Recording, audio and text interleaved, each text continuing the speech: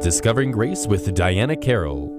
While driving one morning on the street with a gradual downward slope, I passed by an elementary school where children played ball. Suddenly a ball came over the fence and my first impulse was to stop and retrieve the ball. So I did.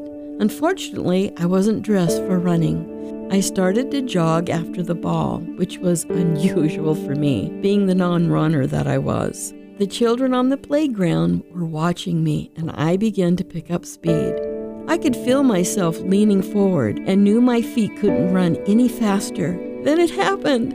I lost control and fell to the side of the road. It wasn't a pretty sight. My skirt flew up over the back of my head. My nylons ripped. I scraped my knee, cut open my hand, and my chin landed on the asphalt curb. By this time, the children were hanging on the fence watching the funny lady in a skirt wipe out. I lost all pride, dignity, and self-control on a 2-foot asphalt curb.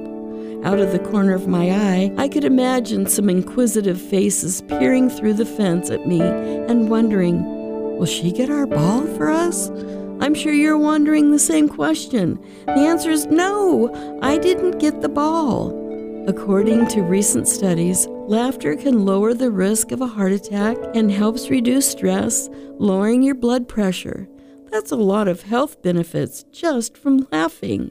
The capability to inspire laughter is a gift, but a joyful, merry heart comes from putting your faith and trust in Jesus Christ. Lord, thank you for the gift of laughter, a joyful medicine.